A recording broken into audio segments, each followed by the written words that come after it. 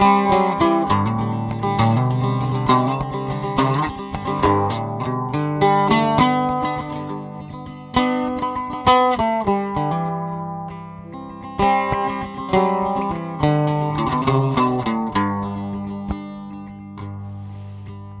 end of World War III, amid the lightning and thunder, those left alive, as long as they live, will wonder.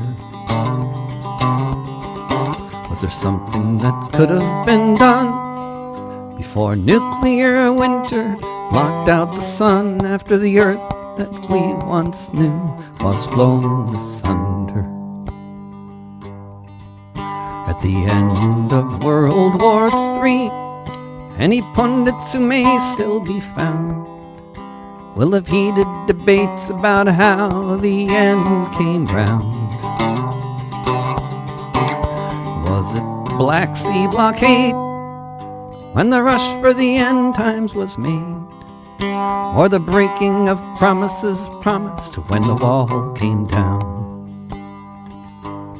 At the end of World War III, as people look for clean water to drink, as they're dreaming of the days when they had a kitchen sink, wishing they could try again to talk to belligerent men, back when we were only hanging on the brink. At the end of World War III, when everyone has the same thought, is this what imperial intransigence wrought? Life under occupation, or the end of creation? Decisions that decades of lost opportunities brought.